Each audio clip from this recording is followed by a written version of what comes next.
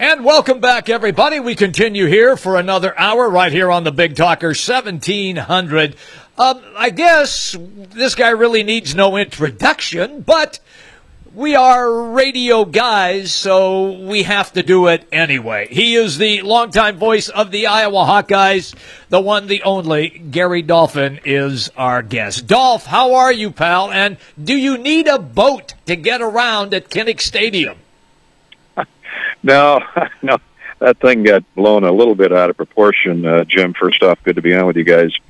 When you get 2 inches of rain in a half an hour and 3 inches in under an hour, that water's got to have somewhere to go. And, part of the issue last night at Kinnick Stadium when the carpeting got flooded for a couple hours anyway, is that all those tunnels that the Hawks run out of, opponents run out of the opposite end, all those tunnels run straight down. And so not only and by the way, it's a terrific drainage system, trying to handle what had fallen on the field, but all of a sudden you got these waterfalls cascading down hard concrete onto each end of the field. And so it got out of control for a couple of hours, but I kind of had to laugh at some of the social media stuff out there this morning. But there were spots where the field turf did bubble up through maybe a foot of water or so. And it was quite the sight to be seen last night when that thing was winding down. But the field will be in great shape for Saturday's game, I can promise you.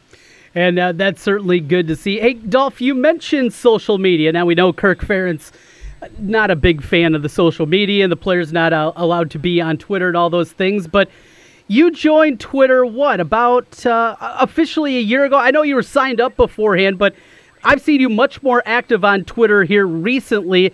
Are you liking what you're getting out there on Twitter? Yeah, I'm trying to be diligent and using it. A funny side note there, I don't know, it was 5 or 6 years ago, I think, when they first came to Podolak and I and said, hey, we'd like to do a Twitter page. I speak of the Hawkeye Network in Learfield. Mm-hmm. And at the time, we both almost simultaneously said, no, we don't want to go there for fear of what we might say or could say or let something slip. And so for 4 or 5 years, we didn't do anything. And then finally, I guess in our older age, Pody and I agreed to do some. Not so much on game day. I don't want to be distracted by having to tweet something out at the end of each quarter or halfway through the period. But we would use it around the game, post-game, if there's a significant event, talk about that. And so a year ago when we were firing the thing up, our engineer and our producer said, hey, we've had this page for 5 years. You guys haven't put one thing out there, and we have 80 regular followers.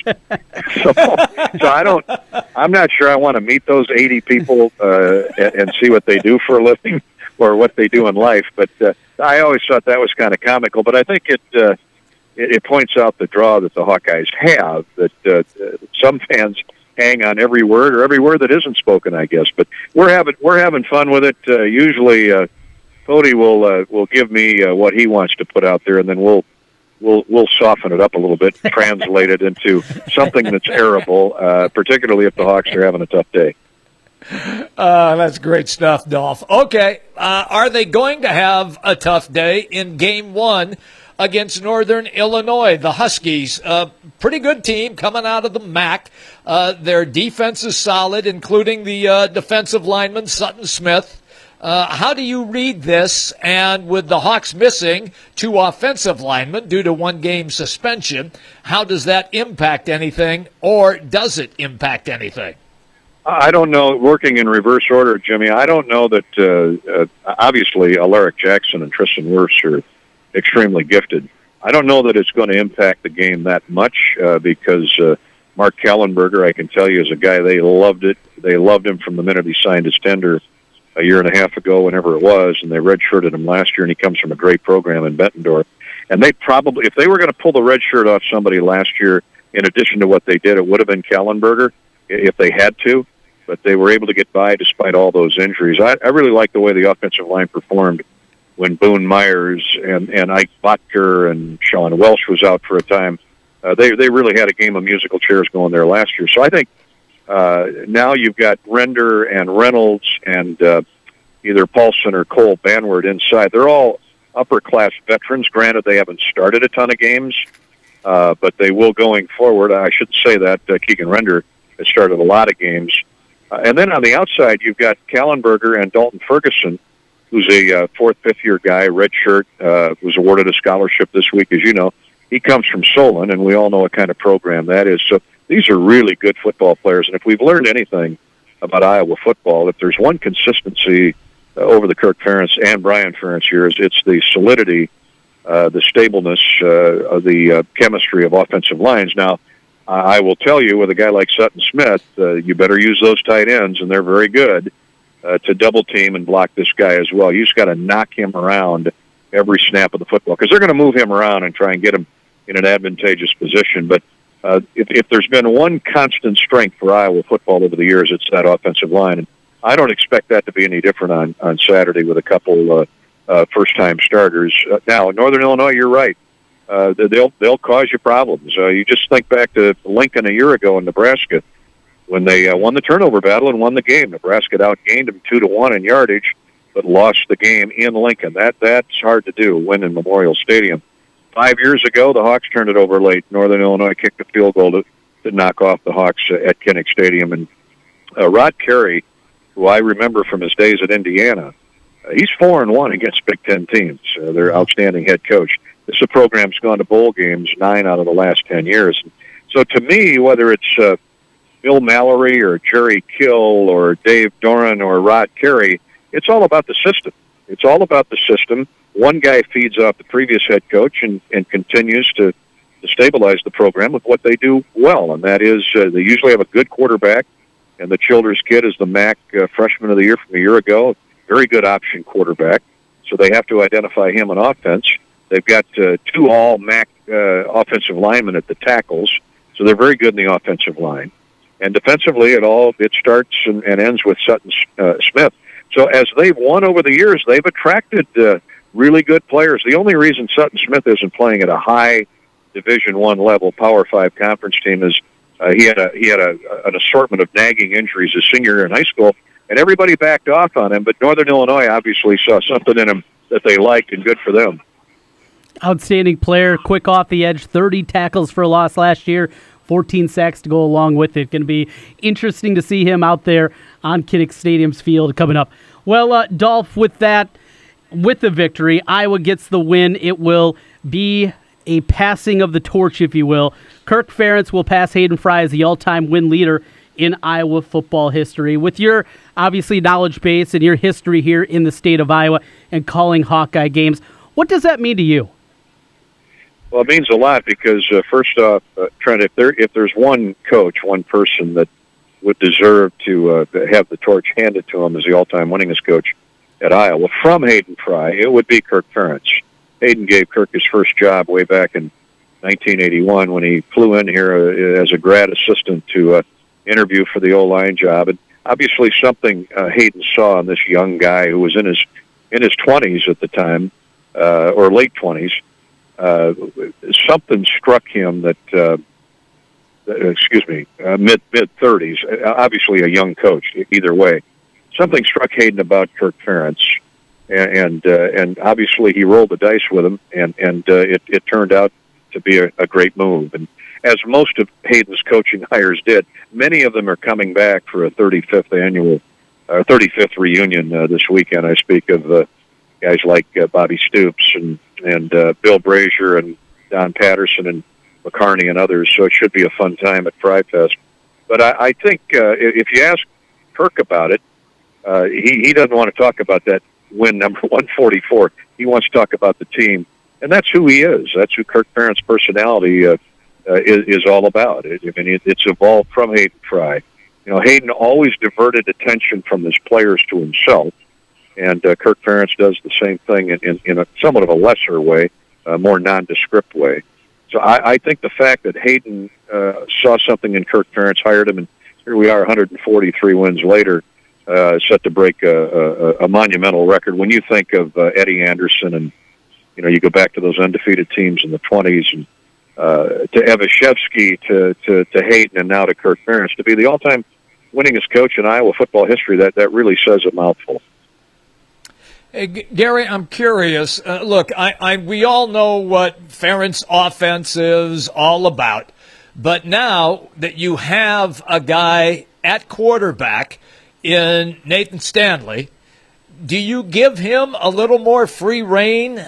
Look, he's not going to throw it 50 times. We know that. They're not going to play the spread. But is it in he and the offensive coordinator on the same page? Will he get an opportunity to make some calls at the line of scrimmage, change things if need be? I guess that's where I'm headed. Yeah, he absolutely will. I think Brian Ferentz has given him a lot more free will now to check off or change the play or audibilize at the line of scrimmage, and I'll be very surprised if I don't see. I mean, not wholesale changing of the play, but a lot of that on Saturday. Yeah. Because it's not so much because Nathan Stanley threw 26 touchdown passes to 6 picks a year ago, and that's off the charts for a first-year starter. But I think everybody, Jim, has been in this offense now for over a year and a half, including Brian Ferentz.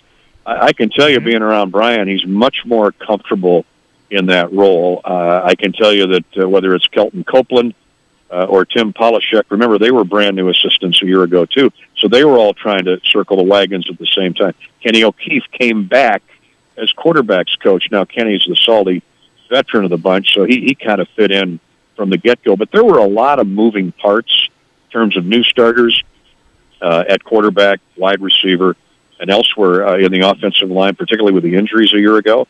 And then you have all this new coaching mix. So I think what you saw in the bowl game in particular, even though it was an ice skating pond at Yankee Stadium, I saw a lot of a diversion, a lot of checkdowns, a lot of different maneuvering, especially in the second half, even though it didn't show in points scored. But I saw a different offense in the bowl game, and I think that's transcended right through spring football to present day.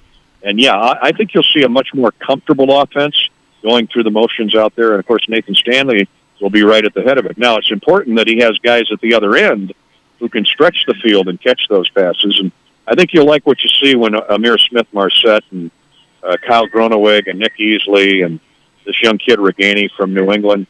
They're not after me, by the way. Those sirens are going by. They're not chasing me down. But I think you'll like what you see come Saturday going forward. Dolph, I'm real curious also about the defense. Do you have concerns about the linebacking core or the defensive secondary? I think you're pretty okay with what's on the defensive line. Where are you on the defense?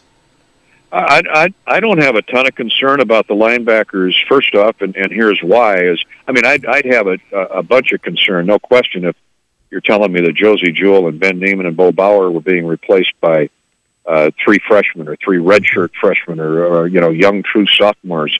But in Nick Neiman and Amani Jones and to a lesser degree Christian Welch and Jack Hockaday, and there are a couple of others in the mix. You have guys that have cut their teeth on special teams. That's not a surprise at Iowa. A lot of schools do that. That's how you get your oats in you. That have played a lot, though. Amani Jones was a demon on special teams last year. Nick Neiman, I'm being honest here, guys. When you watch practice, you'd think it was Ben Neiman running around out there. They're very similar in size at 6'4" and 235 pounds.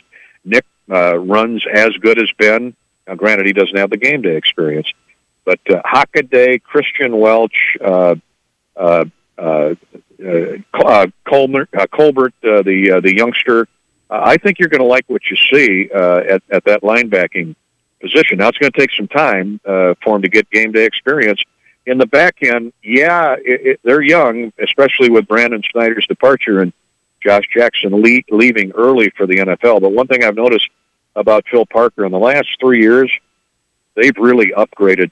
They focused on that secondary. They've upgraded the recruiting to, I think, faster athletes, better athletes, because they're playing a lot more wildcat and nickel packages. That's college football today with all these high-octane passing offenses. So I really like what they're doing in the secondary. Up front, it's got to be one of the best lines returning in the Big Ten, and it starts with Anthony Nelson, in my view. He and Parker Hesse. I mean, those two have been around now for 2 or 3 years. I look for guys that make big plays in key moments. Anthony Nelson seemingly has done that since he stepped on campus. But that fourth quarter he had in the bowl game at Yankee Stadium, where he knocked the ball out of the quarterback's hands, which led to a score, that really effectively sealed the deal. After Iowa had scored, they were able to run out the clock. This guy, we hear a lot about A.J. Epinesa, but I can tell you, Anthony Nelson could be one of the stars in college football in the D-line this year. Lattimore, Golston, A.J., those are guys that have to come along. But those two defensive ends, they actually have more than two, but those four defensive ends. And then you throw in Sam Brinks and Brady Reef will be back after week 1. They've really developed some nice depth there. So I really like the defense. You can probably sense that. Absolutely. I'm there with you, Dolph. Before we let you go, final thing. Hawk Talk back with Kirk Ferentz. Now, I saw John Walters, our friend with the Cyclone Radio Network. They're no longer taking calls. Is it the same for Hawk Talk with Kirk Ferentz? Well, I'll give you a little exclusive since we're only, an hour away from our first Hawk Talk program. No, I've always believed in phone calls. Now, granted, the issue, as you guys know, has been, at least the last few years, and this is true for basketball too, is that with social media, Twitter and Facebook and all those wonderful amenities have changed the way call-in shows are. Coaches don't really care for the shows in general. I mean, they do, but they don't. But it's a way for them to reach out and talk to the fans at midweek, maybe give them a little bit more of a preview of what's coming on Saturday. So we will continue to take phone calls. Okay. And if I can use this wonderful 1700 as a forum, yes, we need new callers.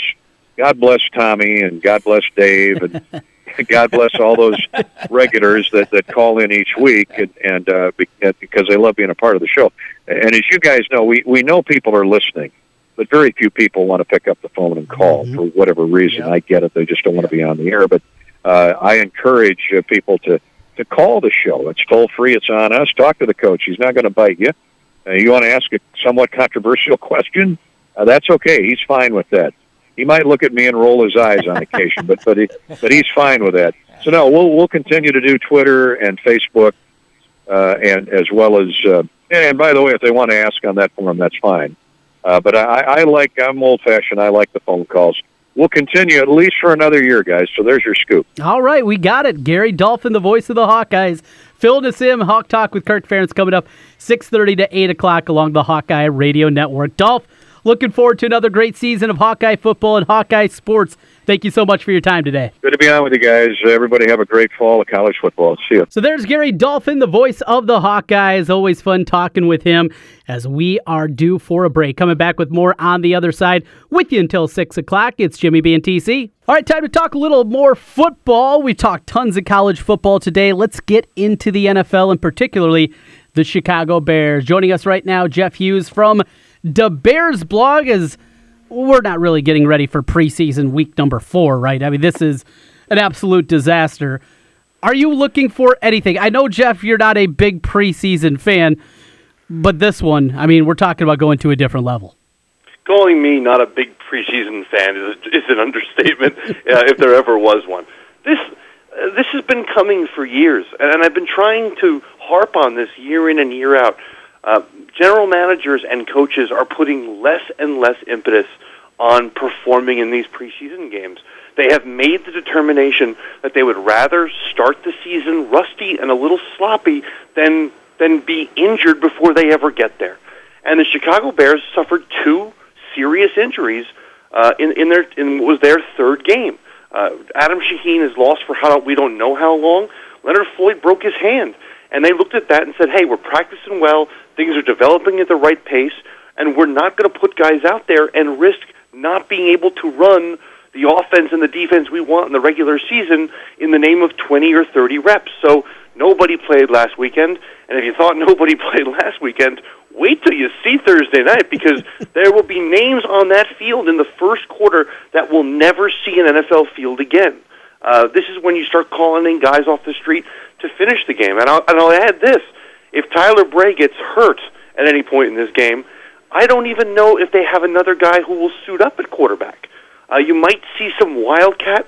you might see Matt Nagy walk across the field to Sean McDermott and ask for the damn thing to end. So we're at a point now where the NFL has to address the preseason. They can no longer charge fans to attend these games. They can no longer ask the cable networks to run these games. They have to solve this, and they have to solve it soon. With the starters not getting their normal reps in game number 3, it led to a lot of hand-wringing. Certainly had problems with the starters not getting the reps that they normally do. This is changing. This is evolving. I guess the good news for people that were upset about it is there's a blueprint to this. And you mentioned Sean McDermott, another young coach out there, out in Los Angeles. We saw this a year ago with the Rams, and they went through, didn't play Goff a whole lot, similar circumstances as Mitchell Trubisky, and we saw what happened. So the changing of the old guard and explaining how things are changing and evolving, it can be difficult, but at least you can point to that and say, see, this can work. We'll laugh at this in a year or two because I think you're going to see in the next couple of seasons no one's going to play their starters in these games. It's just not worth it. This year, the Packers sat all their starters for their third game. The Rams did it again. I actually turned down the Texans game, and then they've got a quarterback they've got to keep healthy. He played 2 drives, and they got him out of the game. It's just not worth it. It is too easy now for these guys to get hurt in game situations. And for people who say, well, you can get hurt anywhere, yeah, you can. But you can really get hurt when another really super fast, strong athlete is running at you full speed. And if that's not going to count on the stat sheet for these guys to make money down the line or in the standings column for these coaches and general managers to be evaluated, the risk is no longer there. Preseason football does not make fundamental sense anymore. And I'm just glad that the Bears are on board because, what if they were to lose a Mitch Trubisky in that game? It would deflate the entire football season 2 weeks before it starts. That has happened in this league previously. It'll happen again. But I do think there's a change coming to the preseason format sooner than later. What about Trubisky's progress? What have you been able to glean out of that, even though we haven't seen much of him in the preseason? The team is thrilled. And when they got into camp with all of these moving pieces, with all of these new weapons, and now a new complicated system, they just simply let them go out there and play. And each day they would add another player or two. Each week they would implement a new faction of the offense. But he mastered the offense so quickly that it enabled them to speed up his progression through the summer. Listen, it's going to take this offense 4 or 6 weeks, I believe, of the regular season until they start to find, call it a momentum, call it whatever you want to call it. This is how the NFL works. Last year, what happened with the Rams is the outlier. That is not par for the course. So if you expect the Bears to come out week 1 and score 40, I think every Bears fan would love to see it. It's just historically not what happens when you have a young quarterback and a new offense. But I'll tell you, everybody I talk to in and around the Bears is as excited for this group of offensive players, especially with this group of offensive coaches, as they have been in the 13 years I've been doing this. There is a genuine feeling inside the building right now that this offense is going to dictate games to their opponent. And I do not think that has happened in Chicago since Walter Payton was there. It's been a long, long time. And one of those pieces that is down the line, you got 2 wide receivers to be very excited about, bringing in Allen Robinson to help there, and what they drafted with Anthony Miller in good shape. The continued question is Kevin White. He scored a touchdown early in the game against the Chiefs, and he wasn't doing it against a 4-stringer here. Orlando Scandrick, a very accomplished NFL player, stop-and-go route. We know about the speed of Kevin White. What kind of production do you think he's going to provide this year? I don't really think he's going to provide much. As a matter of fact, I'm not 100% certain he's going to be on the team this year. I think Kevin White, I'm glad to see him getting back into the fold. I think the Bears are going to have been trying to give him every opportunity to be in the fold. But it should tell you a lot that he was even in that game. And Javon Wims has outplayed him and outpracticed him pretty much all summer long. The Bears want Kevin White to show them what they saw when they drafted him in the first round. They have not seen that. And the problem with Kevin White now is he is definitively the fourth receiver at best on this team. And fourth receivers, if they're going to be active on game day, have to contribute on special teams. And you cannot put a guy whose bones break at this first sign of contact, you cannot put him out there on special teams.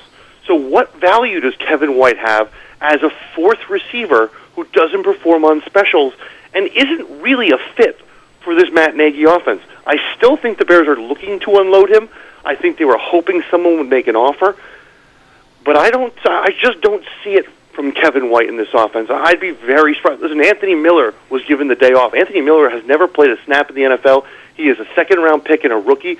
The Bears are so confident in that kid, they didn't want him anywhere near the field Saturday, and they had no problem putting Kevin White out there for the entirety of the first half. I think the Bears have, in a lot of ways, started to move on from Kevin, and I think it's a shame, but I do think there's a productive NFL player there. I just don't think it'll happen in Chicago. When you mentioned they were hoping to move him, do you know that they have that they had floated trade possibilities, or is that an opinion? And if they were to float trade possibilities, what do you think they could get for him, if anything? I think they would take anything. From what I was told, and this has been going on now for a few weeks.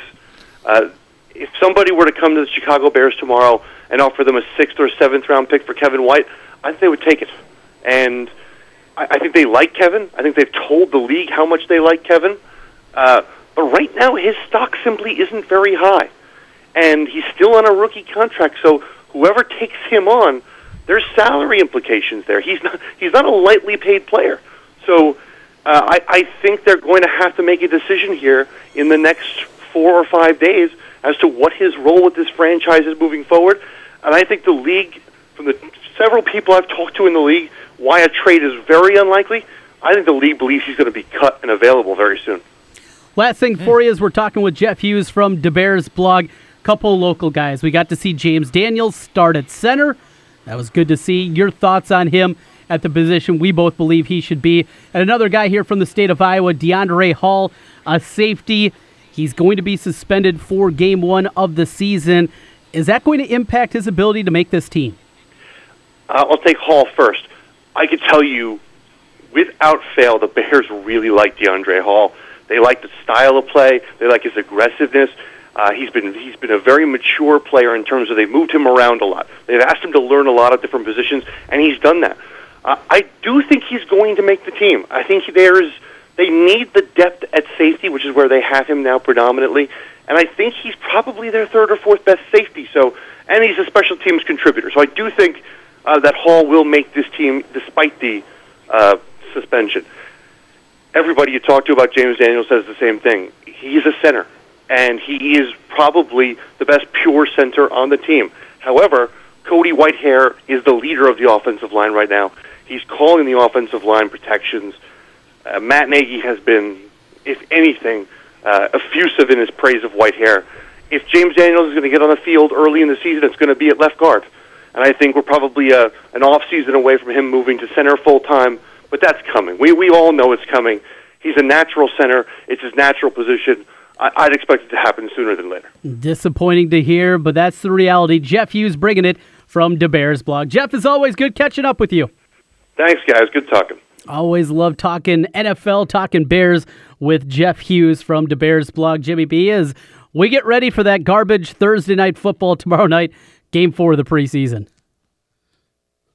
I feel bad for people that are, forced to buy those tickets. I really do. Trent, this has been one of the worst NFL preseasons, not just injury-wise, but I mean with the display that has been on the field.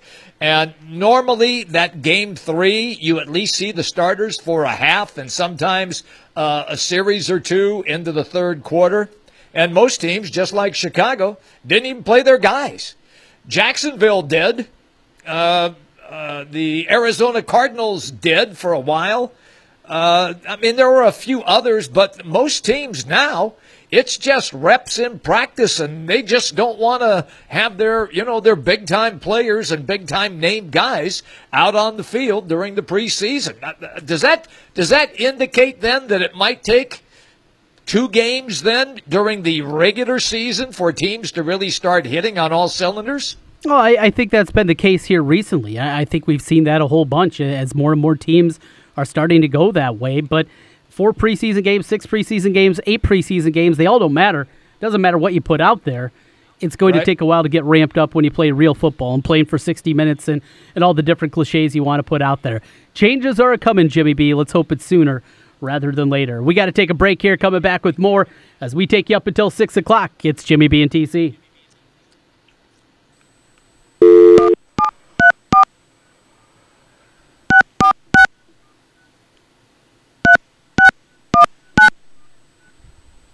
Back with you as we roll through, taking you to 6 o'clock tonight. Time to talk baseball. Ian Castleberry stops in. A lot of day baseball going on this afternoon here on a Wednesday.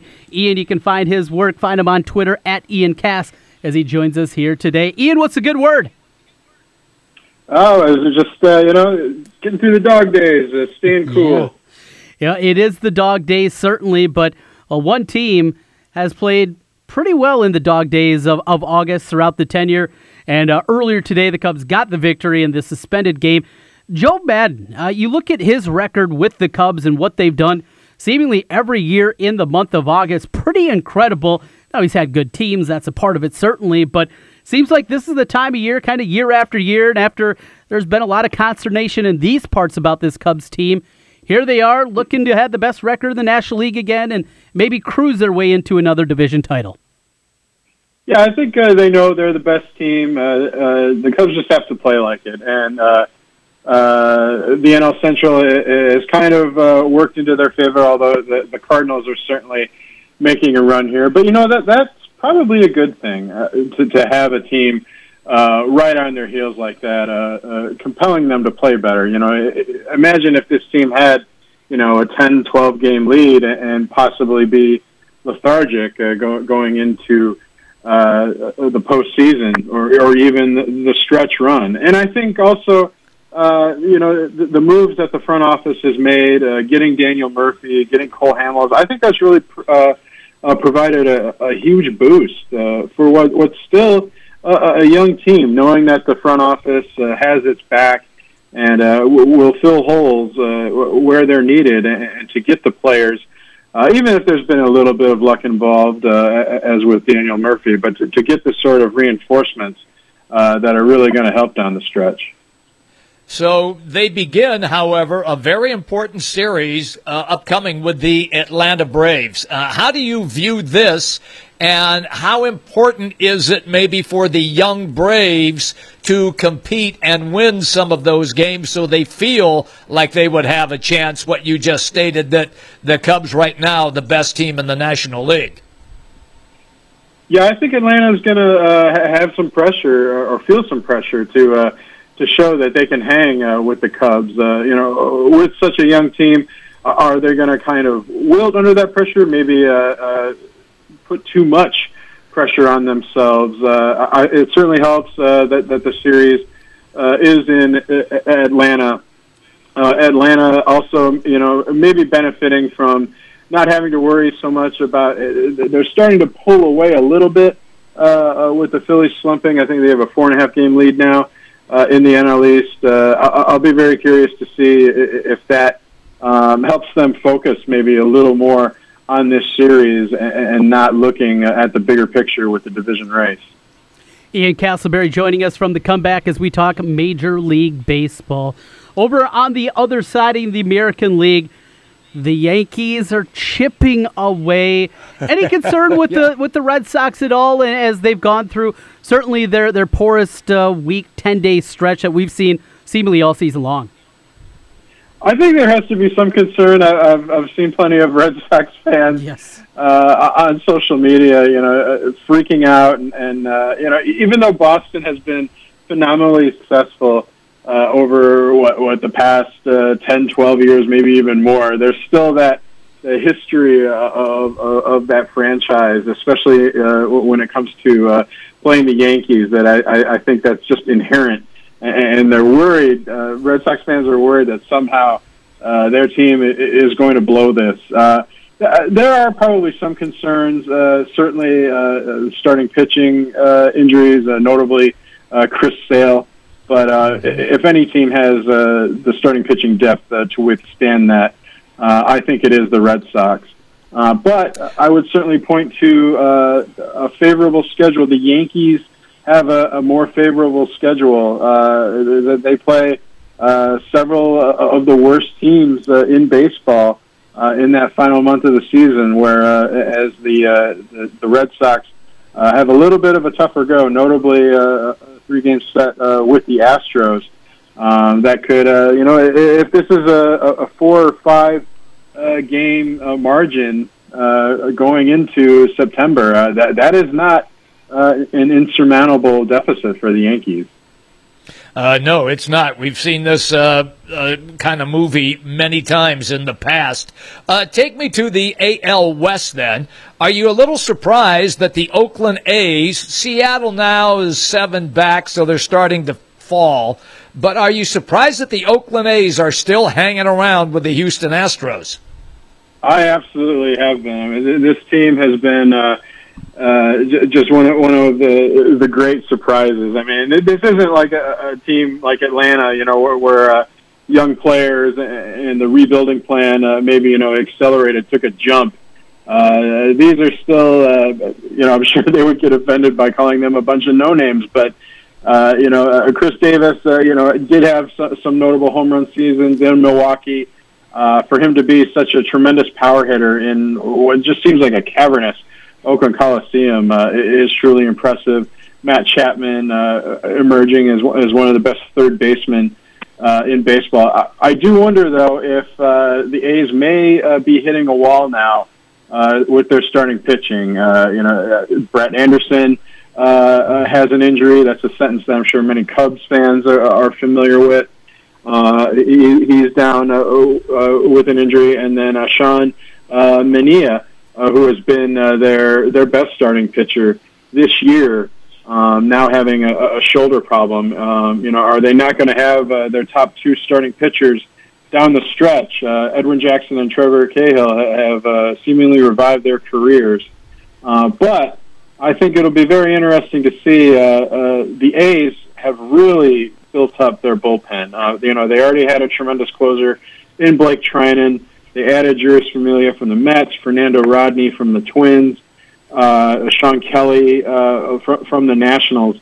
This is a team where, maybe the starting pitcher only has to go 4 or 5 innings, or maybe they could take a page out of the Tampa Bay Rays playbook, and some of these relievers end up starting a game, pitching an inning or two, and not really following the traditional plan that we see, of a starting pitcher going 5-6 innings and then turning it over to the bullpen. We might be seeing games where a lot of guys are pitching 1 to 2 innings to get through the game.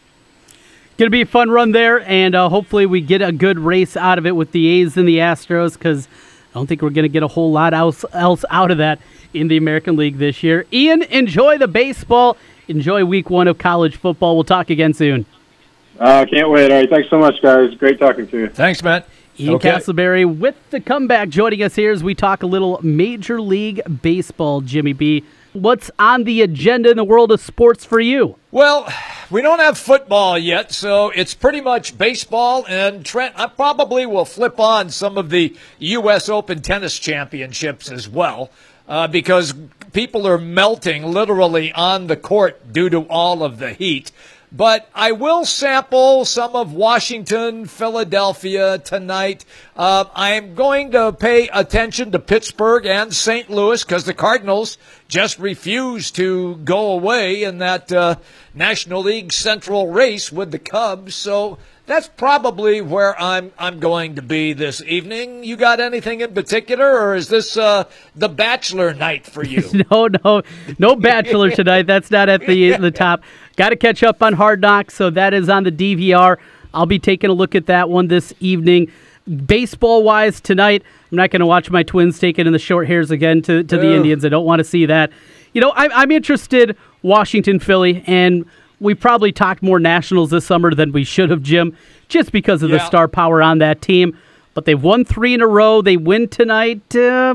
Maybe something to get excited about there with about a month to go. But yeah, outside of that, pretty light night in baseball. I'll keep an eye on the Cards, keep an eye, obviously, on the Brewers. That'll be a part of it. But catch up on Hard Knocks, and got 3 old gymnastics tonight. So Ella will be out there on the gymnastics floor becoming the next champion from West Des Moines. Oh, man. Get video and post it. I want to see it. I want to see when she does her first backflip. And that's a long ways away, Jimmy B. Long ways away.